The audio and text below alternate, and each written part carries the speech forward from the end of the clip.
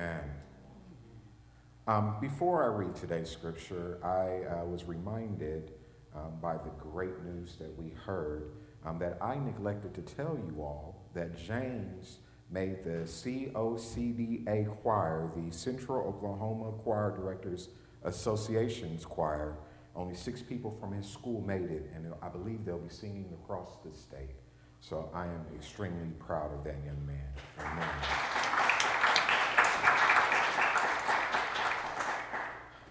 Today's scripture comes from Luke 4, verses 16 through 21, and it reads, "When he came to Nazareth, where he had been brought up, he went to the synagogue on the Sabbath day, as was his custom. He stood up to read, and the scroll of the prophet Isaiah was given to him. He unrolled the scroll and found the place where it was written, 'The Spirit of the Lord is upon me, because he has anointed me to bring good news to the poor. He has sent me to proclaim release to the captives and recovery of sight to the blind, to let the oppressed go free, to proclaim the year of the Lord's favor.' And he rolled up the scroll, gave it back to his attendant, and sat down. The eyes of all in the synagogue were fixed on him. Then he began to say to them, 'Today this scripture has been fulfilled in your hearing.'" The word of God for the people of God. Most gracious God, Lord, we thank you for another opportunity to hear your word. Lord, we pray that you would speak to our hearts as only you can, Lord, that we would hear just what you have for us on this day, Lord. Bless us and keep us in Jesus' name. Amen.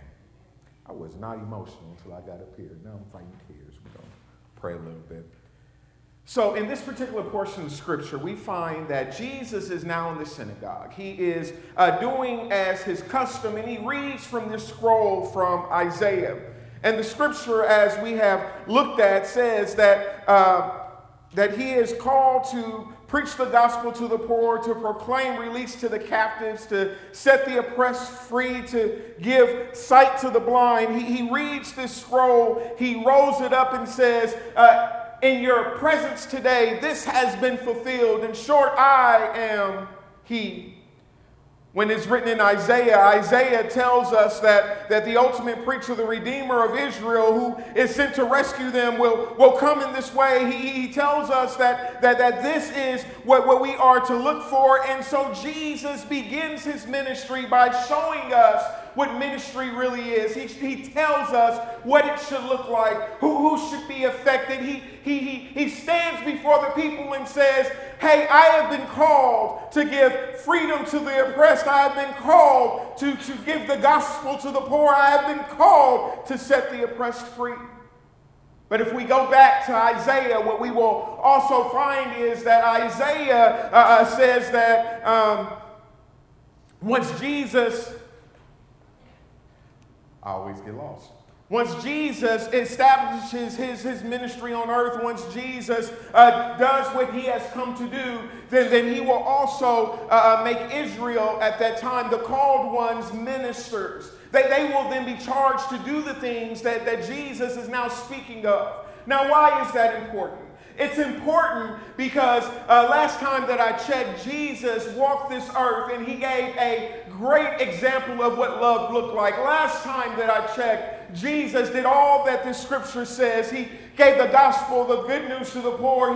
He gave sight to the blind. He sought after the oppressed. He sought justice for those that were being trampled on. And upon his departure, he says, guess what? It's your turn. "Go ye therefore, make disciples of all nations, baptizing them in the name of the Father, the Son, and the Holy Spirit." He said, guess what? It's your turn. It's your turn to go and love unconditionally, to forgive and give grace and mercy like this world has never seen. He said, guess what? It's your turn. And they will know that you are my disciples by the way that you love others. Guess what? It is your turn. I have declared that iron sharpens iron, and that two are better than one, because they will have a good return for their labor. Guess what? It is your turn. It is your turn, because one can put 1,000 to flight, but two can put 10,000 to flight. Guess what? It is your turn. It is your turn to take up that ministry, that call to go ye therefore, that call to speak life into those that are wandering lost, to be the example that people are looking for, to be the hands and feet of Christ so much that everything that you do points right back to the cross. It is your turn. Unfortunately, we miss some of the scriptures where it talks about us doing things together. We miss those scriptures where, in order to truly affect the poor and to call justice for those that are oppressed, we can't always do it on our own. We need each other. We forget those scriptures that say that we are saved by grace and that even on our worst day, that God is our righteousness. We forget those scriptures that says that we are forgiven because Christ has given that ultimate sacrifice, and we allow ourselves to look at our faults, to look at our differences and disqualify ourselves and maybe even disqualify others. And we allow those differences to affect our ministry to go ye therefore. We allow those differences to come up in situations where they should be celebrated and they be condemned. We allow those differences to prove Dr. King right when he says that 11 o'clock on Sunday is the most segregated hour of the week. We allow our social status. We allow our skin color. We allow where we come from. We allow the barriers that the world has imposed on us to separate us from the brothers and sisters that we have in Christ. I'm going to go ahead and talk about this baseball because many of you are so distracted by the baseball, y'all haven't heard anything else that I said. When I dropped my son Chris off this morning so that he could do what he loves to do, and that's play baseball, I began to think back on my life. And what I found was, when I was younger, I played baseball and I loved the game. Now, truth be told, I was never going to make it to the major leagues. I probably could have played at a small college. And if I made it to a big school and walked on, I could probably hold the bench down so that it didn't fly away.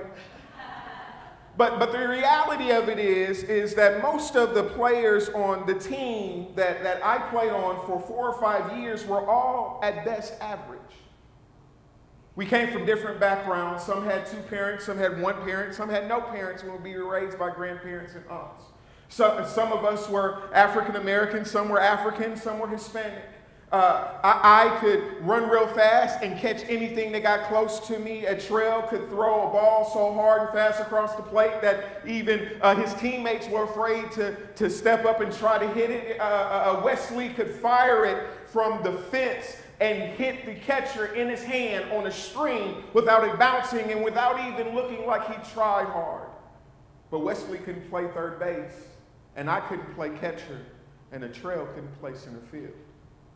So we were all different on lots of different arenas. We came from different places. We had different talents, different skills. And we were average baseball players at best. I said that, right? But every year we went undefeated and won the championship. It's not because we had the most talent. It's because we played as a team.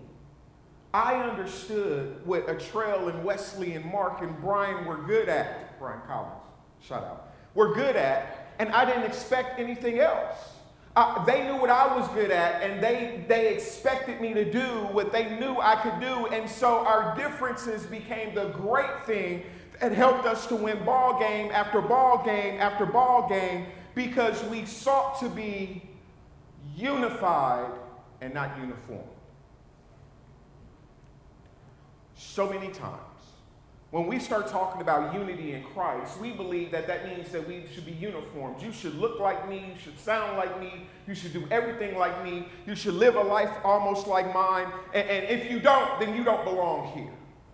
If your skin is a different color, if your social economic status is a different color, if you are one of those Baptist people, then obviously you don't know God, so you can't be with me. And the reality of it is that God is calling us to work together. to allow our differences to be the glue that pulls us into a place where we are able to affect global change. Do you realize that small churches can affect places that big churches can't?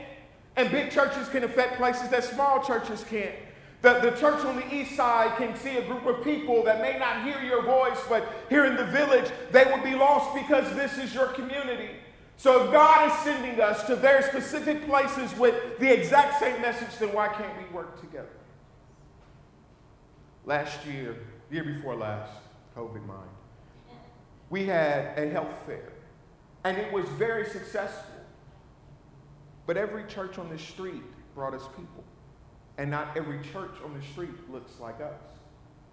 We had a diaper ministry, and we had churches on the east side and churches in Norman and a church out in Choctaw that told their people to come and get diapers because we were doing the thing that they knew that their people needed.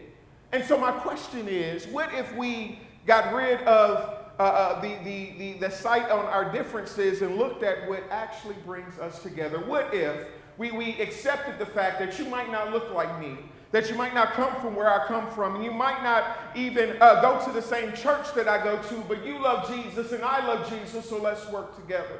What if we stop disqualifying ourselves because we'll never make it to the big league and play team ball with those that are around us in such a way that we might win a few?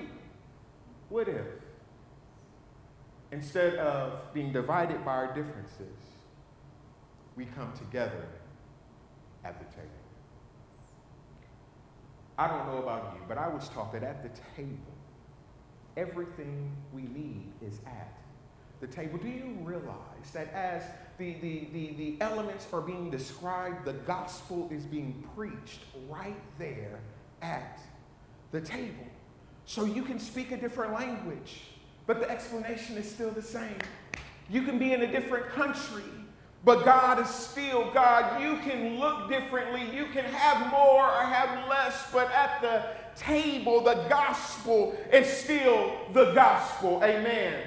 And so on today, as we recognize the fact that there are churches all over the world taking communion right now in this hour that is supposed to be the most segregated, we can say that on this one thing we are united. And if we can remain united, if we can remember the table, if we can fight and play this together, then we will find that this year we will win like we've never won. We will go ye therefore and make disciples of people that normally would run from us. They would see a Jesus that all of a sudden they want to be like. If we can eliminate the things that divide us and focus on the thing that unites us, the power that is before us is unimaginable. I'd like you to think on this. If all of the people of God, if all of the body of Christ came together, and if all of the body of Christ put on the whole armor of God, and if all of the body of Christ, which are all of the people of God, have on the full armor of God and are directed by the Spirit of the living God, what type of fight would we have? What type of difference would we make? What type of people would we come across? What would our communities look like? What would our workplaces look like? What would our schools look like? What would our churches look like? Today, my brothers and my sisters, the call is to come into union with one another under the banner of Christ. Amen. The call today is to eliminate what the world says should divide us and join together under the Christ that unites us. Amen. The call today is to do just as Jesus said, to proclaim the gospel to the poor, to give sight to those that are blinded by the world and its woes and help them to see the true reality of Christ. It is to fight for justice for those that are oppressed and to stand on the gospel of Christ no matter what. Amen.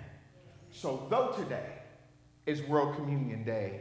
And all over this world, the people of God are doing the same thing.